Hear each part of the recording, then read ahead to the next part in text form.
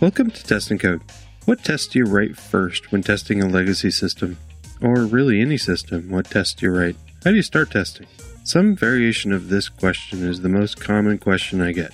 Of course, it depends on what your application is, what your group looks like, if you got a QA team, if you're part of a QA team, if you're part of development, is it a web application or a command line interface application?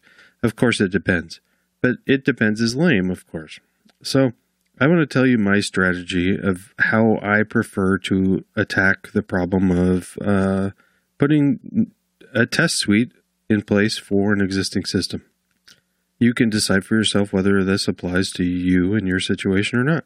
Really, I think the question of how do you start testing, that comes from possibly an overwhelming feeling of looking at a huge pile of work and not knowing really where to start to get the most value right away.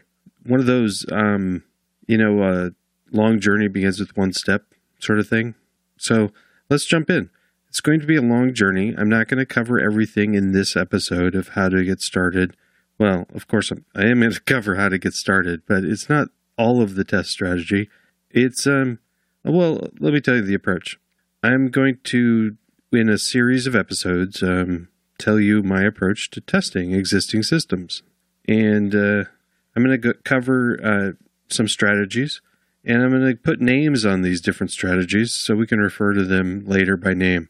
Most of these aren't names I made up, but that I've heard from other people. I'm going to explain the strategies in general terms and explain why they're useful, at least why they're useful to me, and then discuss how these strategies are used in a concrete example project, so you can see it in action. And so I've started a project up on GitHub that we'll talk about later. And so I'm going to do this along with the episodes, and so you can see the code as I'm talking about it as we develop it. So today, the strategies we're going to discuss are first, dog fooding and exploratory testing. Next, tracer bullet tests. Next, act like a customer tests and manual procedures, and the initial automated tests at 2 levels. So automated tests, of course, that's what we use most of the time, or at least I use a lot of with PyTest. But there's a lot of other types of testing, and I think it's important to cover those in this episode, because if you're approaching the question of how do I start an automated test suite, there may be existing tests, and I think some manual tests are good. So again, dog fooding and exploratory testing, tracer bullet tests, act like a customer tests, manual procedures, and initial automated tests at 2 levels. And then we'll talk about how to apply these to a project.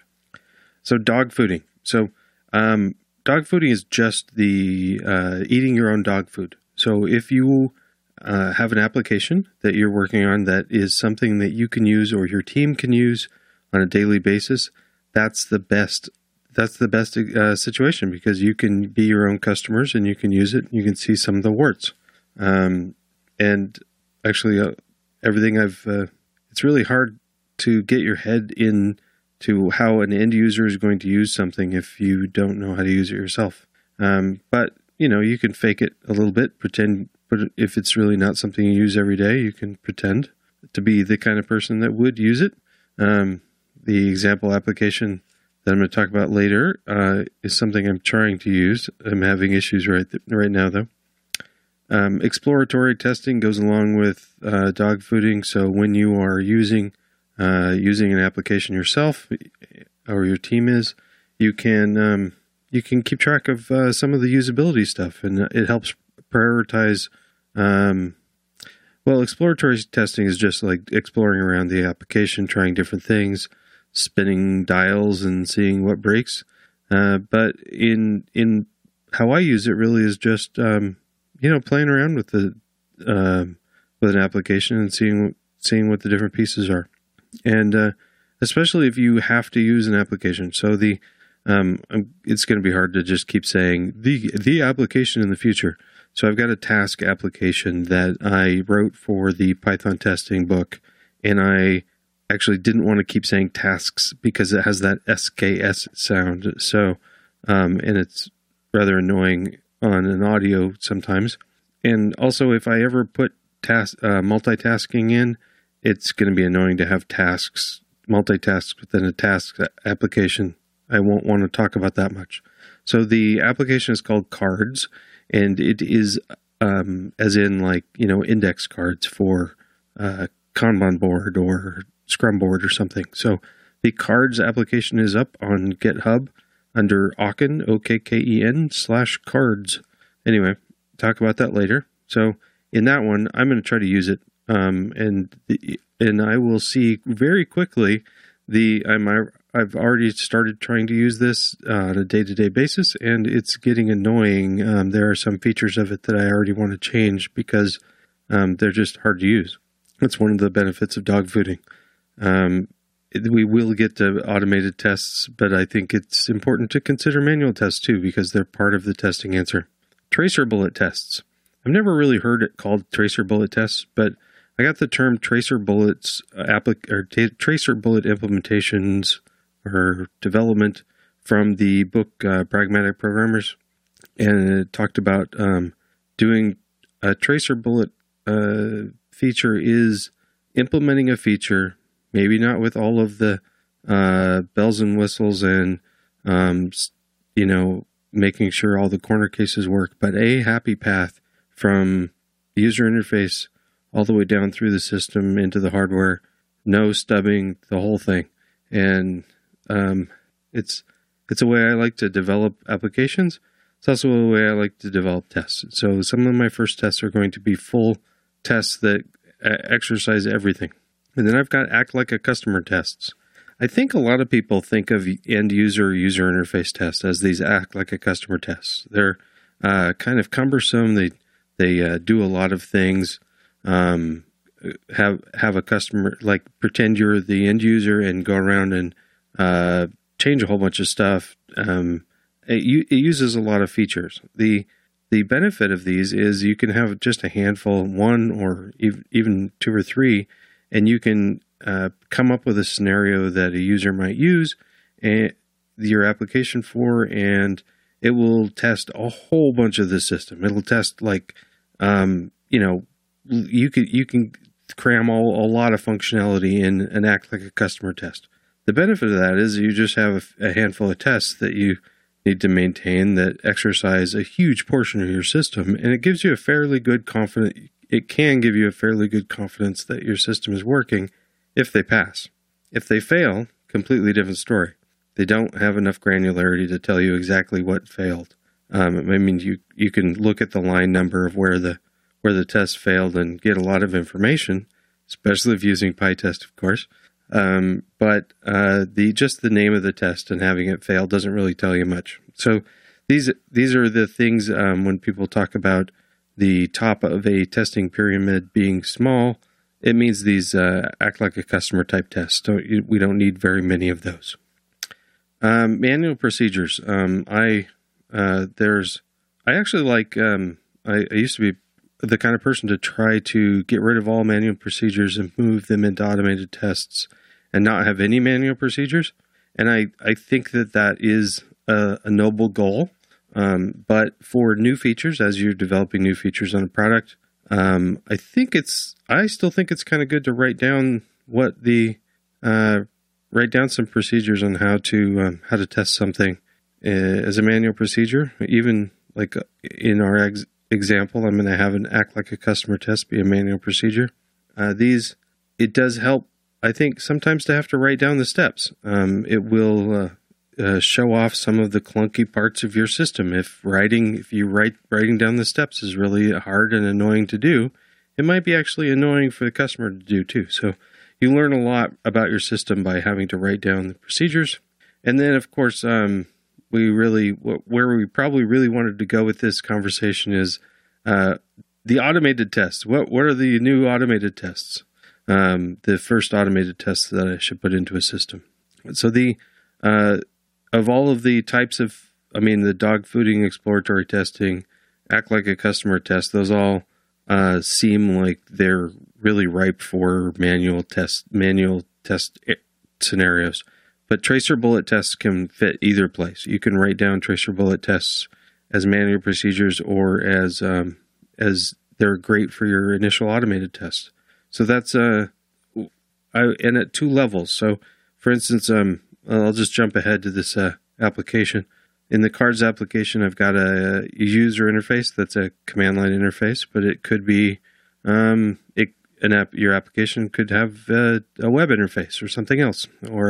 But I like to start out and have duplicated tests. I don't normally like to duplicate too many tests, but trying to do the same thing from the end user interface and from a subcutaneous layer, like an API layer, someplace that's easier to test, because it's let's face it, user interface testing is not as easy as an API test.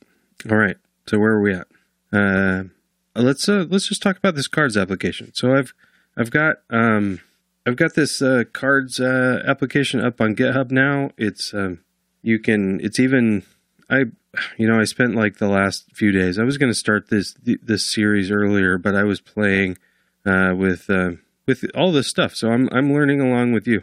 What I'm learning about is I'm learning about how to maintain an open source application, and I'm pretending that this is a big thing, but it's just this little guy, this cards application. But as I was using a cookie cutter template and modifying the heck out of it, there were some links to other applications. So let me bring it up. GitHub.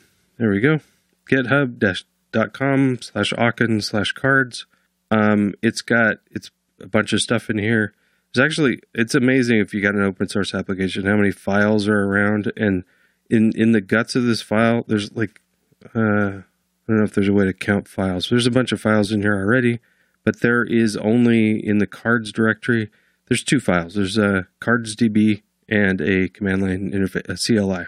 So that's the main application, but there's a whole bunch of support files. But one of the things that it gets is I've got it hooked up to read the docs documentation, because I wanted to explore that. An application called PyUp that looks at all of my requirements and makes sure that those are up to date. And it looks like I've got one that's not up to date right now.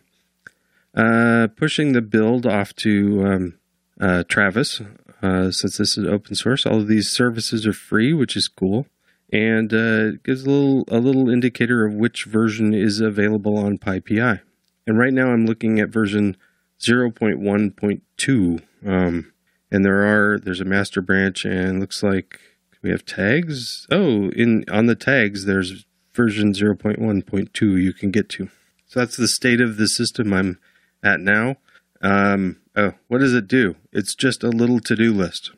If you type cards, if you have it installed, you can do pip install cards and run cards --help, and it'll tell you the commands. But it's really just, you can add things to the list, delete them, and list them, stuff like that. It's a really simple CRUD application. So let's for the types of testing we're doing. Dog fooding. This is a painful application to use right now. Hopefully I can get it to be more usable. The thing I get that right now that I don't like already is if I just type cards, it just shows me the help. What I'd really like is to show the list. If I just type cards, it should show me the list of tasks. But right now I have to type cards-list. So maybe I'll work on that. So dog fooding, I'm going to try to use this at work and keep track of what I'm doing. Maybe I'll try to keep track of what my coworkers are doing and my team. We'll see. Exploratory testing is not much to do around this. In dog fooding, you explore a lot.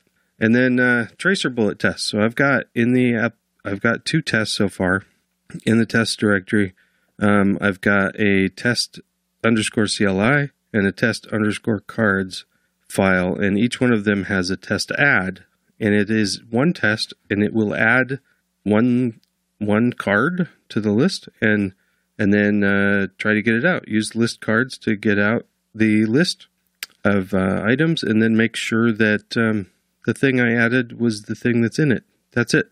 But I would consider this a tracer bullet test because it's focused, and it goes from top to bottom. It has an actual database that it's using. There's nothing mocked. It goes all the way up. I'm duplicating the test. Does the same procedure, but I'm doing it both through the command line interface and through the API. The command line interface, I'm using Click for the command line interface implementation, and so therefore it has some testing, a test runner in place with Click. That's one of the reasons why I chose Click. But you can use PyTest and the Click testing tools together rather nicely to run things and look at the output. If I didn't have something like that, and sometimes I don't, I'll use Subprocess or something. Now, if this were a web application, I can't use it wouldn't be something like the CLI runner that comes with Click, but I could use Selenium or something to do the web interface. Other types of interfaces, I'd like to know what you guys use, but I don't do any other types of user interfaces. I test APIs, I test command line tools, and I test web stuff. Right now, I don't know how to test anything else.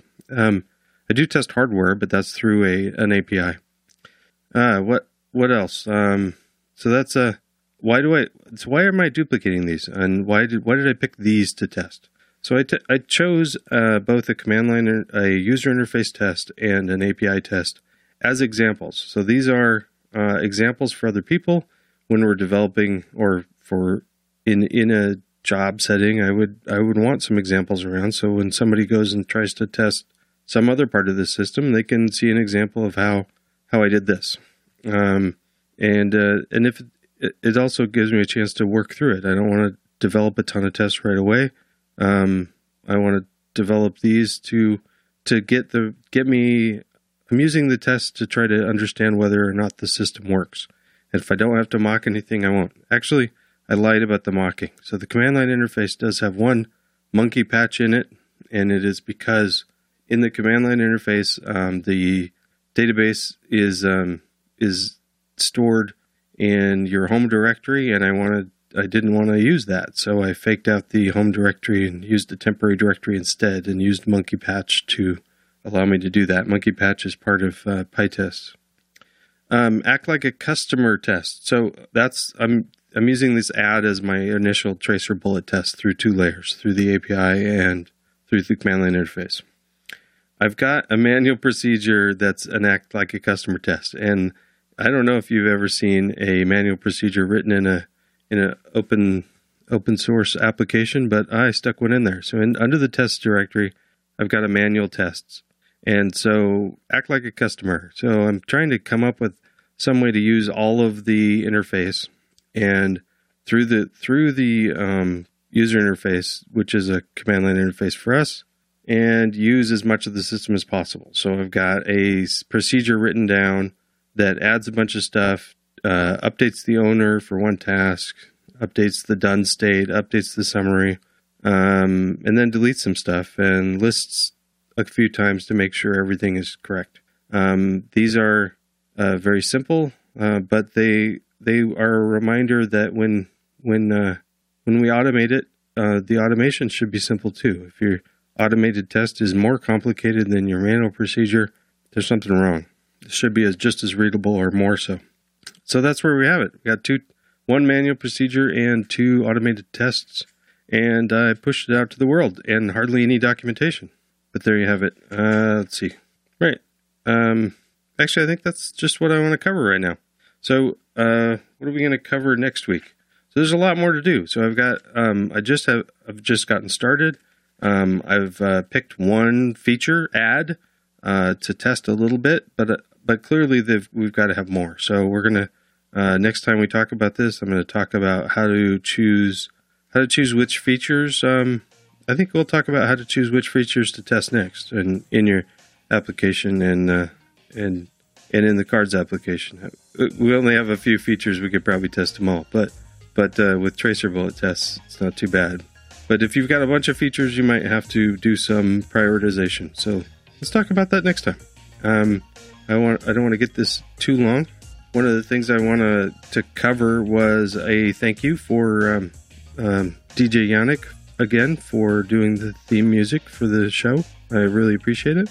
I also want to thank all of my Patreon supporters, and I was reminded that the Patreon level is above 60 now, which is exciting because I said that once it hit 60, I would start making sure that all the episodes had transcripts written for them. So I'm going to have to do good on that, and I will contact somebody to. I've got somebody lined up to help me with the transcripts, and we'll get those written.